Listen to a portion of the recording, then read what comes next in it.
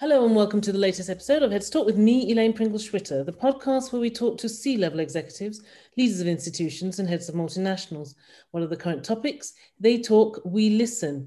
We continue the hospitality series on Heads Talk with my guest who has had over 20 years experience in the aviation business and now sits on the executive board of one of the biggest names in the industry.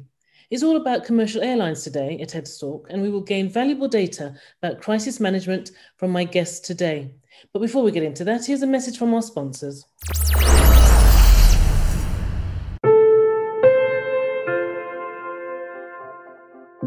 This episode is sponsored by Axia. Axia is the leading private cloud platform in the Atlassian and Mattermost ecosystem, combining intelligent solutions with security and control. Axia's clients profit from digitalization and automation of critical business processes in a cloud and hybrid architecture. 150 staff provide migration, engineering, and support services to over 200 leading organizations in 32 countries. Heads Talk podcast with your host Elaine Pringle-Schwitter. Tamir Gudazi-Poor is the Senior Vice President Channel Manager for Lufthansa Group. He's also the Chief Operating Officer and a member of the board for Swiss International Airlines, with responsibilities for company sales, marketing, and product development. Up until December 2020, he had overall charge of the revenue management and distribution core processes for all the hub airlines of the Lufthansa Group. Tamir has an impressive resume and has worked all over the globe in leading executive positions for Lufthansa Group Airlines to include Vice President of the Americas and Vice President Middle East, Africa and Southeast Europe.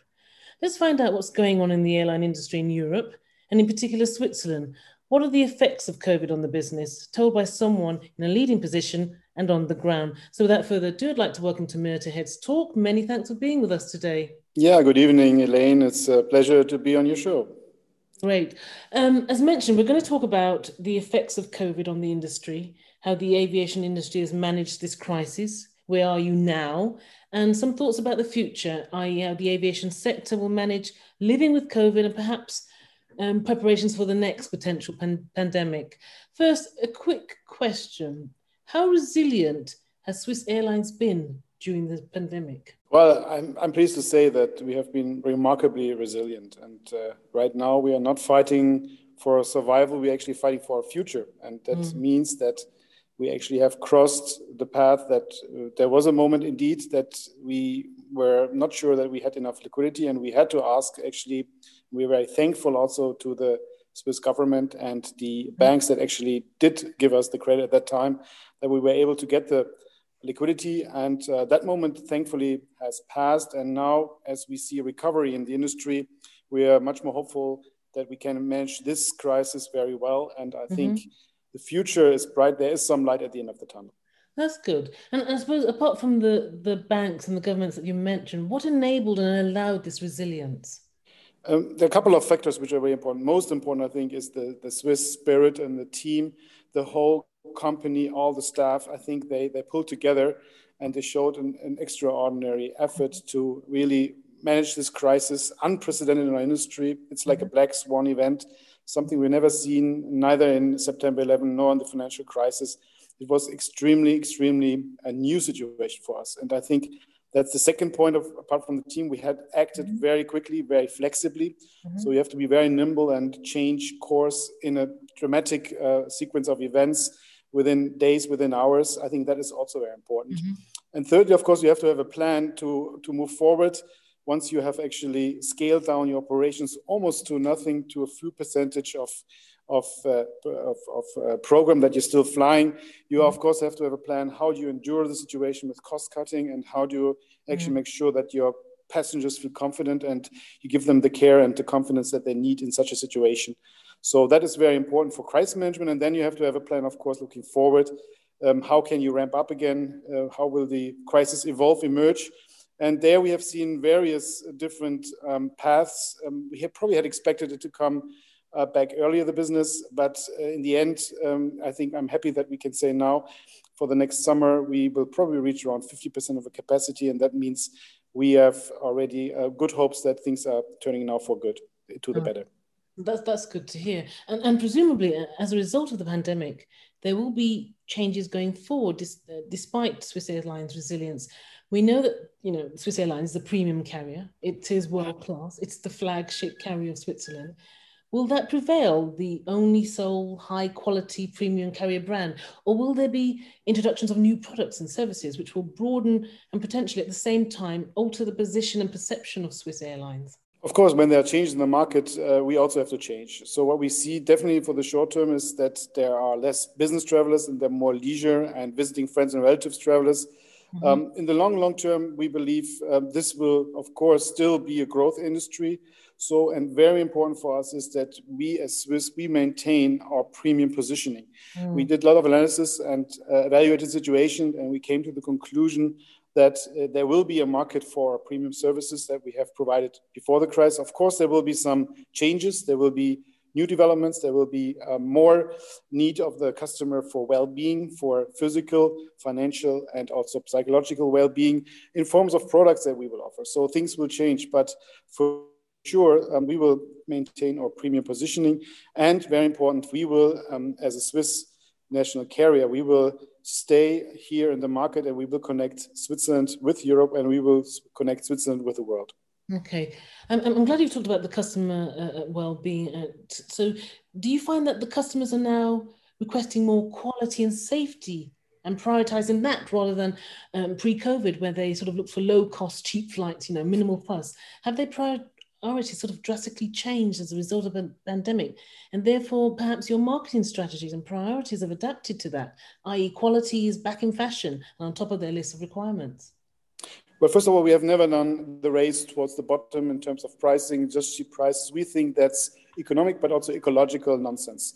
We have never done that. So Swiss was always a premium positioned carrier.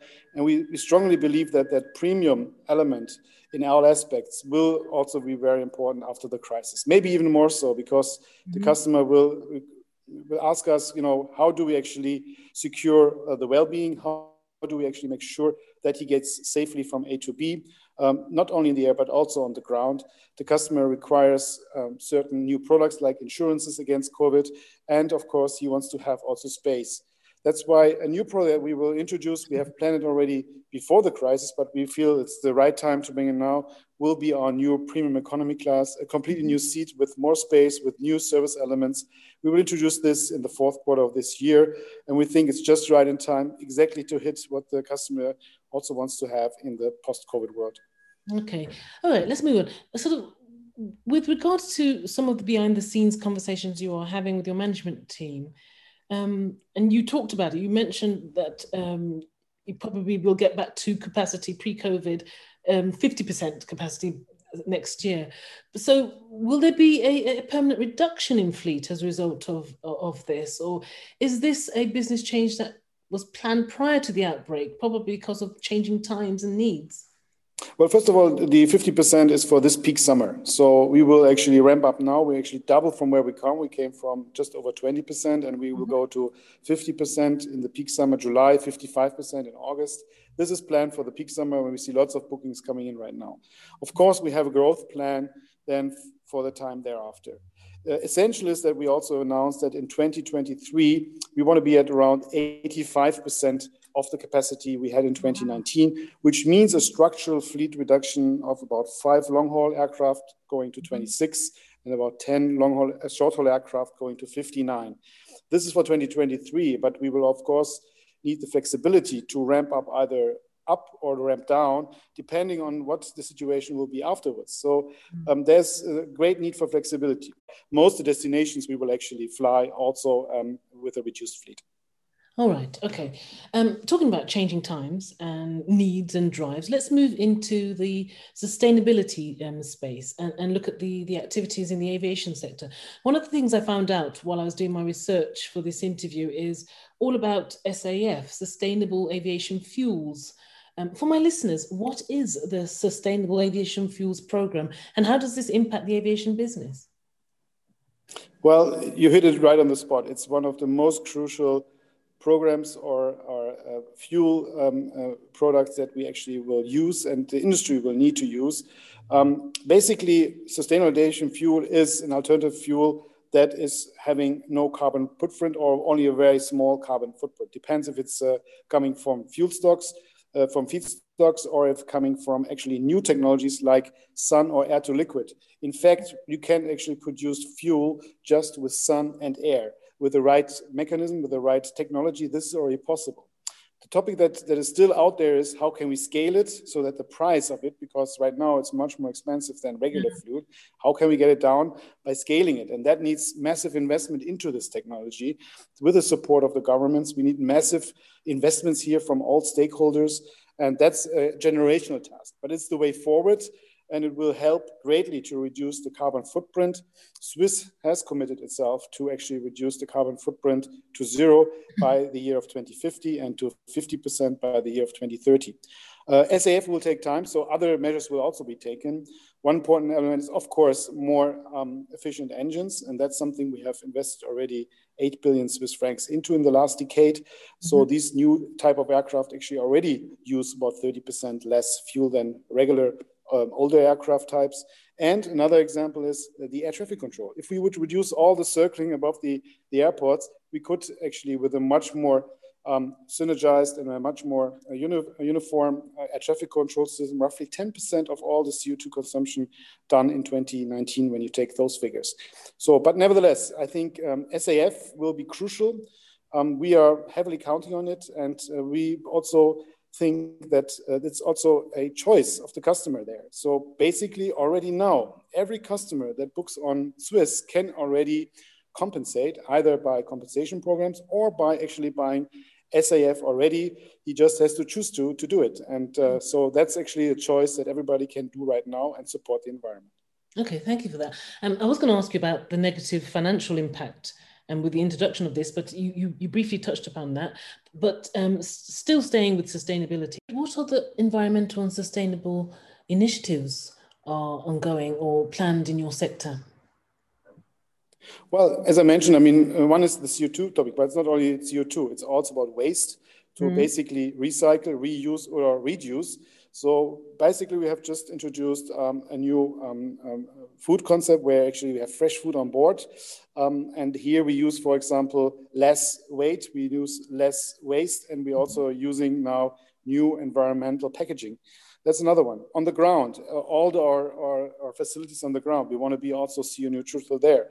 So it's not just in the air, it's not just the fuel, it's actually about the whole value chain where you can do something. And Swiss is very committed to their goal of zero carbon footprint in 2050. Okay.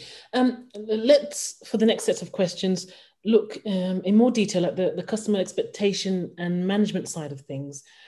First, what are some of the things that will remain unchanged for the customer, and why is that important for you as an organization? Well, first of all, what I think is unchanged is that the customer still has the premium expectation. Value for money, I think, is very important. I think services is very important. During the crisis, we had, of course, to curtail certain services in the air, particularly also on the ground. That's something where we bring back those services, reopen the lounges, bring back the full food concept on board. I think that's very important. I think also important, as we mentioned, new products like the premium economy class, where more space is available at a good value for money. And I think overall, the customer has an even heightened expectation to traveling. Many of the customers have not traveled for maybe a year or two, and they're not sure what they can expect. So I think giving confidence and care, pre-flight and information, two-way street, conversational commerce there. I think it's very important that we are interacting with our customers. And I think there we need to take particularly great care for all those who are coming back right now, particularly this summer, people flying first time with their families. I think that's very important. And that's why we have also enlarged not only that we have done things on the technology side, but also enlarged our presence in our call centers. We have more people there to take all those questions and hopefully having answers for most of them. That's good. You know, in this hospitality series of Heads Talk, this phrase has come up quite a bit, and I'd like you to talk us through this, in particular, your organization's interpretation of this and perhaps what it looks like in action. And I think you've touched upon it with some of the stuff that you've told me. It's that buzz phrase, individualization of service. What does that mean to Swiss Airlines? And what are or will you be doing in this space? And how will we as customers experience this individualization of service? Yeah, I think first of all, the most important is personal care. So when we are in touch with you with a person, when it be it in a call center, be it in the air with our cabin crew, the very personal services, and I think that's something where Swiss stands out. People are actually having information about the customers. So they have, for example, an iPad on board where they can see most important information, special preferences, birthdays, special nutrition requirements, etc. So here we can already, before even the person has entered, check the information and then personalize the service on board. Secondly, when we see that people flying to a certain destination several times, we will also personalize the newsletter offers. So you don't get spammed by a lot of offers, but hopefully get an offer that is actually geared towards your specific travel requirements. Then maybe the person might want to have certain services on top of the travel. So is it already the car? Is it already the hotel? So by knowing the history of the customer, if he consents to give those information, very important. We do expect all the property and data protection rights. Then we are able to do that. And we can already make here very personalized offers. Okay. It's going to take some time to get back to the levels and capacity pre-COVID. We've established that, especially with the business travel. But before we go into any detail about the business travel, what is being done commercially to try and reduce this time frame? Some have quoted 5 years to return to the levels pre-COVID. What is being done in Swiss Airline, for example, or elsewhere that you've seen or are aware of that you'd like to share with my listeners? Well, first of all, I think we have to react to the market, and we have to react to regulations, travel regulations. And what you clearly can see that as soon as there's any restriction lifted, there is demand. People that want to travel, they're longing for travel.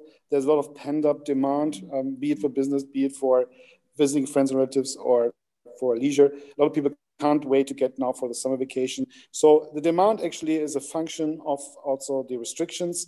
And that's, I think, very important in the short term. In the medium term, I think, yes, there will be some replacement probably of some business travel via some Zoom calls, but we all have now experienced how fatiguing it is actually to do 12-hour Zoom conferences. And we both know having this podcast here also only in virtual way.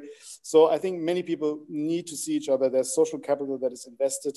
I think that is also very important. So there will be, I think, in the medium term, a comeback for a lot of person-to-person meetings. It will be a mix probably. That's why it will not be coming back to 100% right away. It will take longer. But I think the prediction of IATA, which is the industry federation, is probably right that we will see 100% recovery only probably in 2024. And are you concerned with the business travel? Are you concerned that people pretty much change the way they do things? Well, as I said, I think a lot of people will probably change their work habits, but there will also be new work habits. Let's say work travel. So if teams are meeting each other maybe twice a month and they're spread all over Europe now and they can work from where they want, then they will travel to go to one place. So there will be also new types of travel. It's not just that there's a reduction, but you will also see new forms of travel that are related to new forms of work. So we believe there will be ample opportunities to seize these types of passenger demand, and we will also gear our offers towards that. So it's not just that we sit still and wait the demand to come back, but of course we're actively also designing offers to actually make it and facilitate these kinds of work travel and other forms of travel. Okay, let's end this episode of Heads Talk with some positive thoughts and outlook. You've mentioned them, you've touched upon them. And what's the good and optimistic news in the industry that you'd like to share with my listeners? Any new and surprising destinations on the horizon? And what will differ in terms of the customer experience on board each flight that you've not mentioned already? Take us on a journey if you can, Tamir. Well, I think, first of all, what is important is that we again have confidence and hope that things are turning much better. So I think there's a fundamental shift, and it's not just a little blip like maybe we have seen last summer, simply because the vaccination levels are now penetrating the different countries. And so I think this is something which is for good. Nevertheless, we have to be prepared for other situations. I think that's very important to be flexible there, to be flexible in your fleet planning, to be flexible in your offering. That's something we learned definitely from the crisis. But what is clear is this crisis showed even more the need to connect to each other and to see each other in person. And I think that is something we want to facilitate. That means for us that we make the optimal service for a person doing this. And it's not just from A to B, but it's actually a journey. It's an experience with all senses. So what he sees, what he smells, what he feels is important. These are very personal moments when you fly, and you often remember the person next to you, even if you have not talked to them. So we try with our efforts in our servicing, I think, on board, but also on the ground, to make that experience a special one. The little surprise, little magic moments. If somebody is crying to say goodbye, give him a tissue. Somebody's his birthday, give him a little present.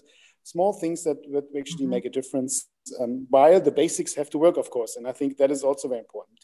The confidence of the customer in an airline like Swiss, that we are getting those things right, that we have to get right to actually also bring him to the destination he wants to.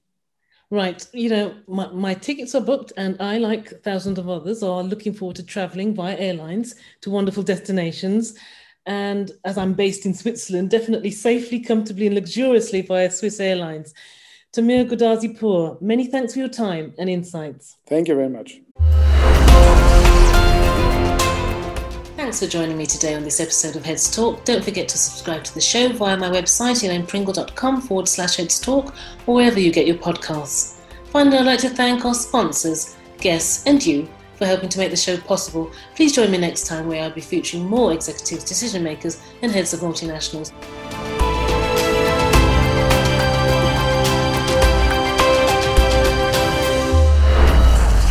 Heads Talk podcast with your host Elaine Pringle-Schwitter.